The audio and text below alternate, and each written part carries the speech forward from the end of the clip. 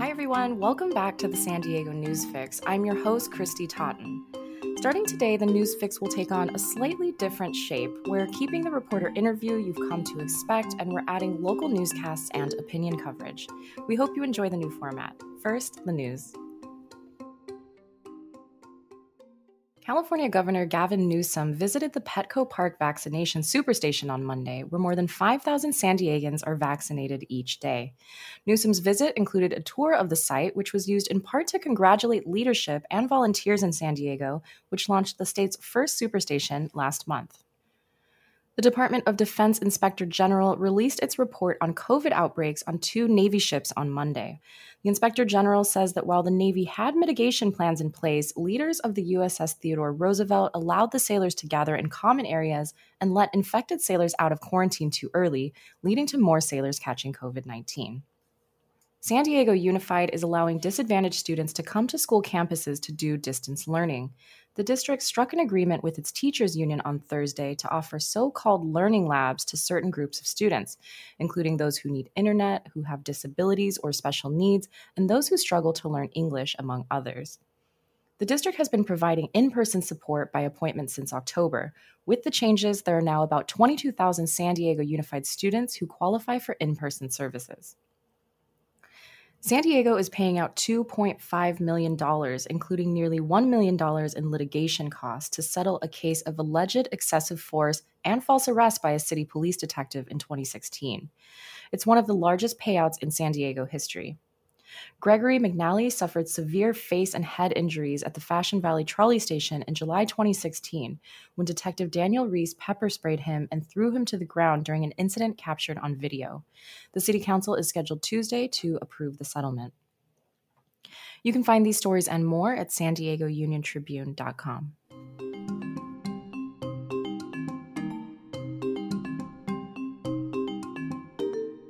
A $5 billion pipeline project could bring Colorado River water from Imperial Valley to the San Diego region. Jim Medaffer is leading the proposal. He's a former San Diego City Council member, and he currently sits on the board of the San Diego County Water Authority. Medaffer says the pipeline would bring savings to water customers who pay some of the highest rates for water in the country. But the proposal has its critics. Many of the Water Authority's board members are not convinced it would save money, and environmentalists are concerned the 130-mile pipeline would mar the land.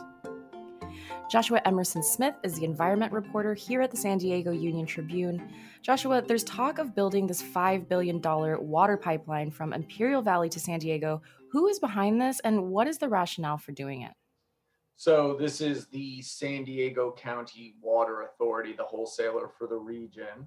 And it was formed specifically to build a pipeline up to Riverside County back in the 40s to bring water from the Colorado River through its parent agency, the Metropolitan Water District of Southern California, to our region. And now they're exploring the possibility of building another pipeline, this one, rather than going north, going east out to the Imperial Valley and hooking up with the All-American Canal to also bring Colorado River water to our region. And so they're saying the main reason for this is cost savings to San Diegans, is that right? That is the stated reason for looking at this, yes, that they feel like if they had a pipeline that connected them to a different water district, the Imperial Irrigation District, that they could negotiate a better cost on bringing that water to the region than doing it through MWD. So the San Diego County Water Authority Board, most of the members are against this. 20 out of 36 voted no, but the weighted nature of the board's votes pushed it through. What are those board members' concerns? So many of those board members that you were just referencing, the 20 on the board, are the folks who are the most senior water managers in San Diego. So these are people that sit on local utilities and different water agencies, and many of them in North County. And they were very concerned that if we build this, it will drive up the cost of water even higher than what it is already. It should be noted that we have some of the highest water rates in the country. I mean, so how do we reconcile this? On one hand, proponents are saying this is going to save us money. On the other hand, you're saying these senior members of the board are saying actually this is going to cost money and drive rates up, at least in the short term. How do we know it's true? Well, so far, all we have to go on are dueling studies. So the San Diego County Water Authority produced one study, and then the folks on the board, who represent the member agencies that were opposing this, hired their own consultants and did their own study. And basically, what they were arguing over was how long is this going to take to pencil out? And the water authority's figures suggested that this might pencil out somewhere around 2060. And the folks who were more skeptical said, no, it will be at least until 2080, if not decades later. But it's hard to say exactly whether or not it would pencil out, because it relies on you have to factor in so many other things that are yet to be determined, like what kind of deal would they strike with IID versus MWD. There are a couple different proposals as to where the pipeline would actually be. Can you walk us through those two different options? Yeah, so there's two different routes that they're looking at now. They would both go from the All-American Canal outside of El Centro through the desert, through the Cuyamaca Mountains, and either then to the San Vicente Reservoir or to a water treatment plant near San Marcos. And one of them, the preferred route, or the one that has been most heavily scrutinized, is the one that goes through Borrego Springs.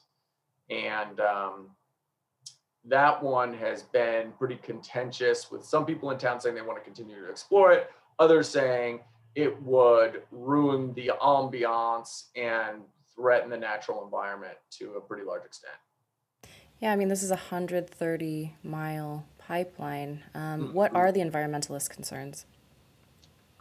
That you would have to dig up the desert, the Anza Borrego Desert State Park, that you would be digging a trench and laying a pipe there, and that all the construction would cause noise and air pollution.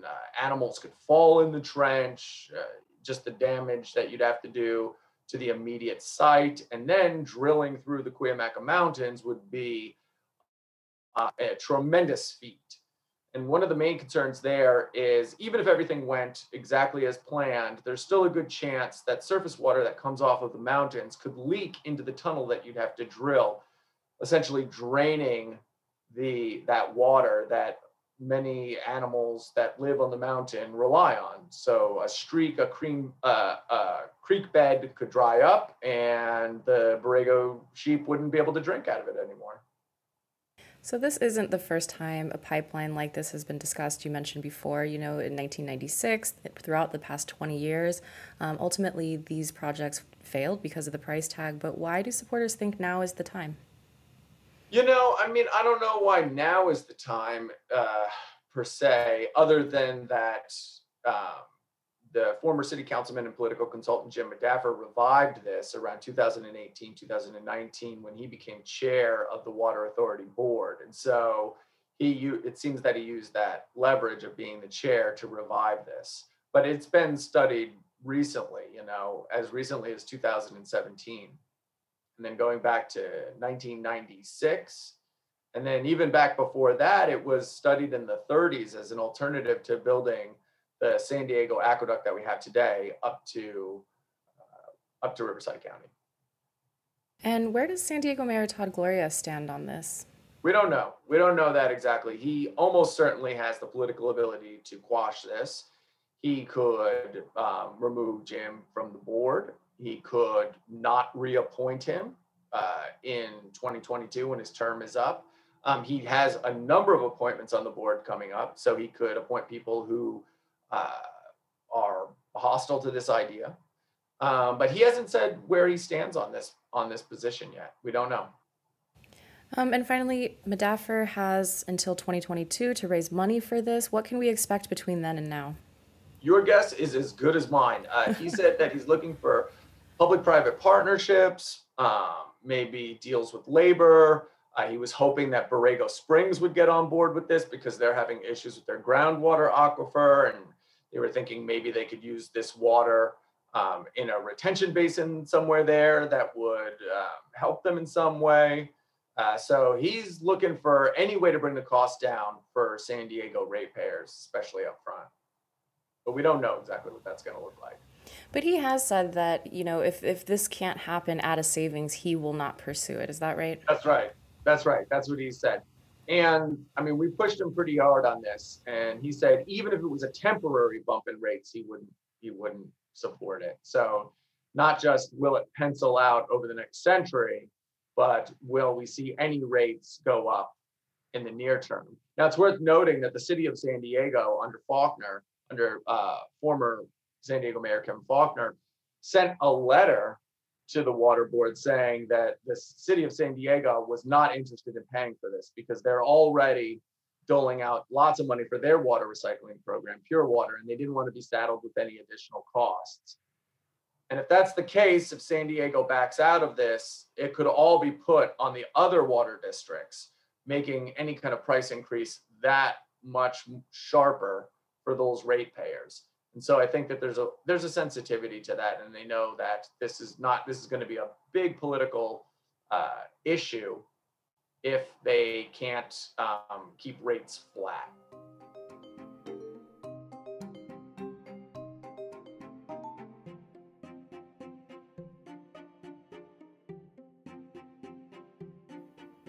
And finally, today we're talking to Laura Castañeda, the community opinion editor at the Union Tribune. Laura oversees opinion stories written by community members on a variety of topics. Laura, welcome. Hi there. So happy to be here. Okay, you edit writers from all walks of life on many different subjects, and some of them are assigned, some of them come in unsolicited. But how do you choose what to cover? That's a great question. And for me, it's like I live, I breathe, I walk, I read, I watch, and ideas are churning in my mind. Since the Black Lives Matter movement happened, a lot of the ideas that I have brought to the table to the San Diego Union Tribune just come from a lot of the things that I'm hearing. Sometimes somebody might post something on social media and I'm like, you know what, that is a fantastic subject. And the Black Lives Matter helped really push a lot of those thoughts into my head. I was born and raised in Chicago in a very urban, multicultural setting, but that's not life for everybody here in San Diego, California. So a lot of what I grew up knowing and being used to and thinking about different disparities and inequalities that affect different neighborhoods, people might not always be in touch with those same thoughts and ideas here. So a lot of times it's even my own personal upbringing and background, which that helps me bring ideas to the table. For example, during the Black Lives Matter movement, we looked at disparities in sports. We looked at disparities in, let me see, we did so many. I'm trying to think off the top of my head what different areas in the entertainment field, in education, in medicine, just a lot of different areas that even journalism that a lot of people don't really think about day to day. And then of course, back to back with those subjects that are so important, we also had other subjects that were happening, politics, the election, COVID. I mean, there's just been so many things back to back. So there's been no shortage of there. Yeah, that's something I love about what you do is you expose me personally to so many different voices, that maybe I haven't heard of, maybe you haven't, you know about, but you don't know exactly what's going on in that community.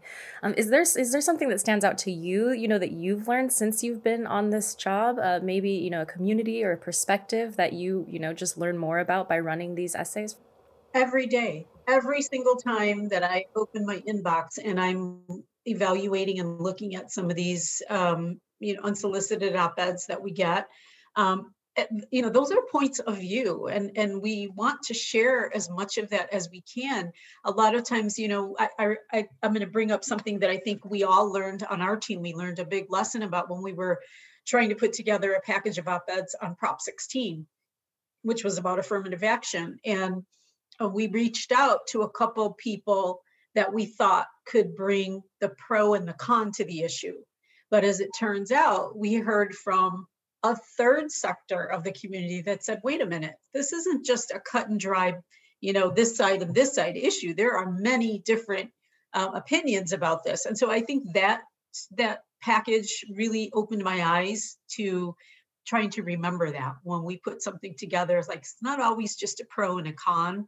There could be many in-between voices, and we shouldn't leave those out. And we found out also with voting blocks, like we hear so many times, or we've heard so many times, what was the Asian vote like? What was the Latino vote like? And that is not always a one size fits all, as you and I both know that, Mm-hmm. it's a very complicated label that people put on things. So I think it's that, just, I've learned a lot. And if you and I are learning things every day on our job, then we know that we have room to educate the community about something too.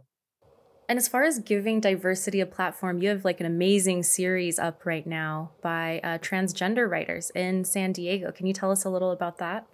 Yes. And you know what, Christy, that really is so important, because we want to bring, more voices to the table, voices that have been ignored for too long, voices that have just been pushed aside, voices that never seem to be that important to the mainstream media. And it has to stop, because we are in a world where there's room for everybody to voice their concerns about whatever the issue might be. So I remember when I was a reporter at Channel 10 many years ago, that I covered a very horrible story in Bankers Hill about a transgender individual who was trying to have a sex change. And in order to do that, it's my understanding that you have to get a letter from a psychiatrist. And something went horribly wrong with that situation. And the person the patient ended up killing the doctor. And I bring that up because I've never forgot. There's certain stories you don't ever forget, and that was one of them. And the media tripped all over themselves, me included. Like, I remember the media calling the person a cross-dresser and just mislabeling, misinformed, miseducated. And so if we're tripping all over ourselves trying to tell this story, imagine the confusion that we bring to readers and viewers, right? And remember, that was in a time where people didn't even use the word transgender or cisgender. People were very, very quiet about these communities. And so fast forward where we're at now, and you are seeing groups of transgender individuals come out and speak about different issues. So that's really what kind of gave me the idea to do this. Like, that is a community that has been silenced, and we have a transgender community in San Diego. So why not see what's important to them and let them have a platform to be able to encourage people to think, to not be afraid to ask questions, because I think that's a big part of it. And we even included a little glossary. There's still a lot of uncomfortableness and shyness and being afraid to trip over yourself and not, ask the right questions. And so that was one of the reasons why I thought it was super important. And we have a great relationship with the Pride Center.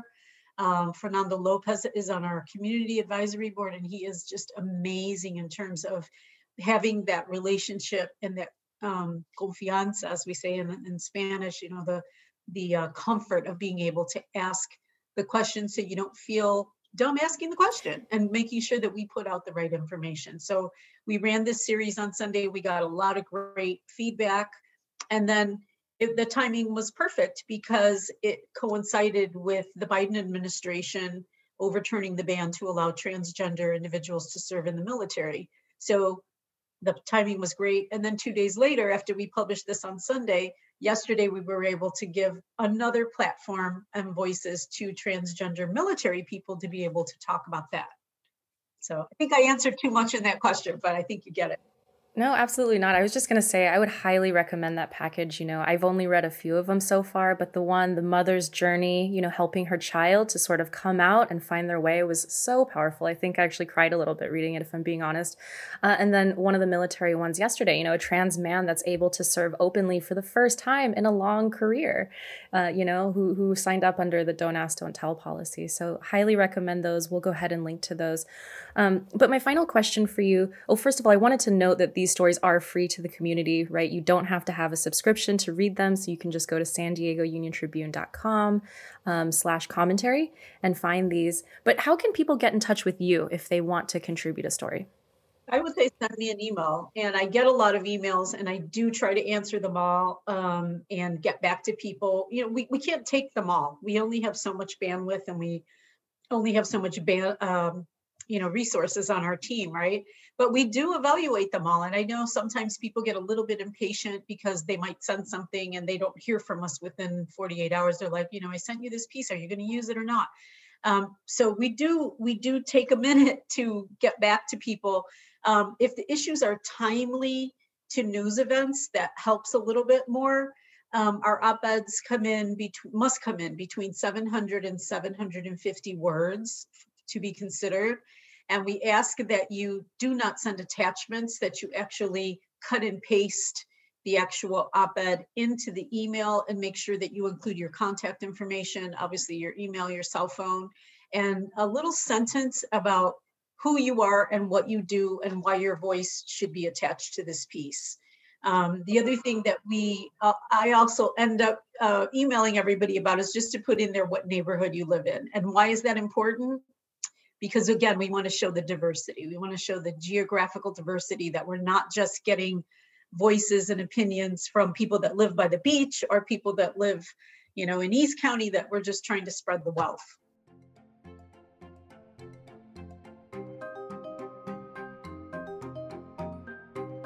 Thank you again for tuning into the San Diego News Fix. For more news, visit us online at SanDiegoUnionTribune.com. I'm your host, Christy Totten, and we'll be back tomorrow.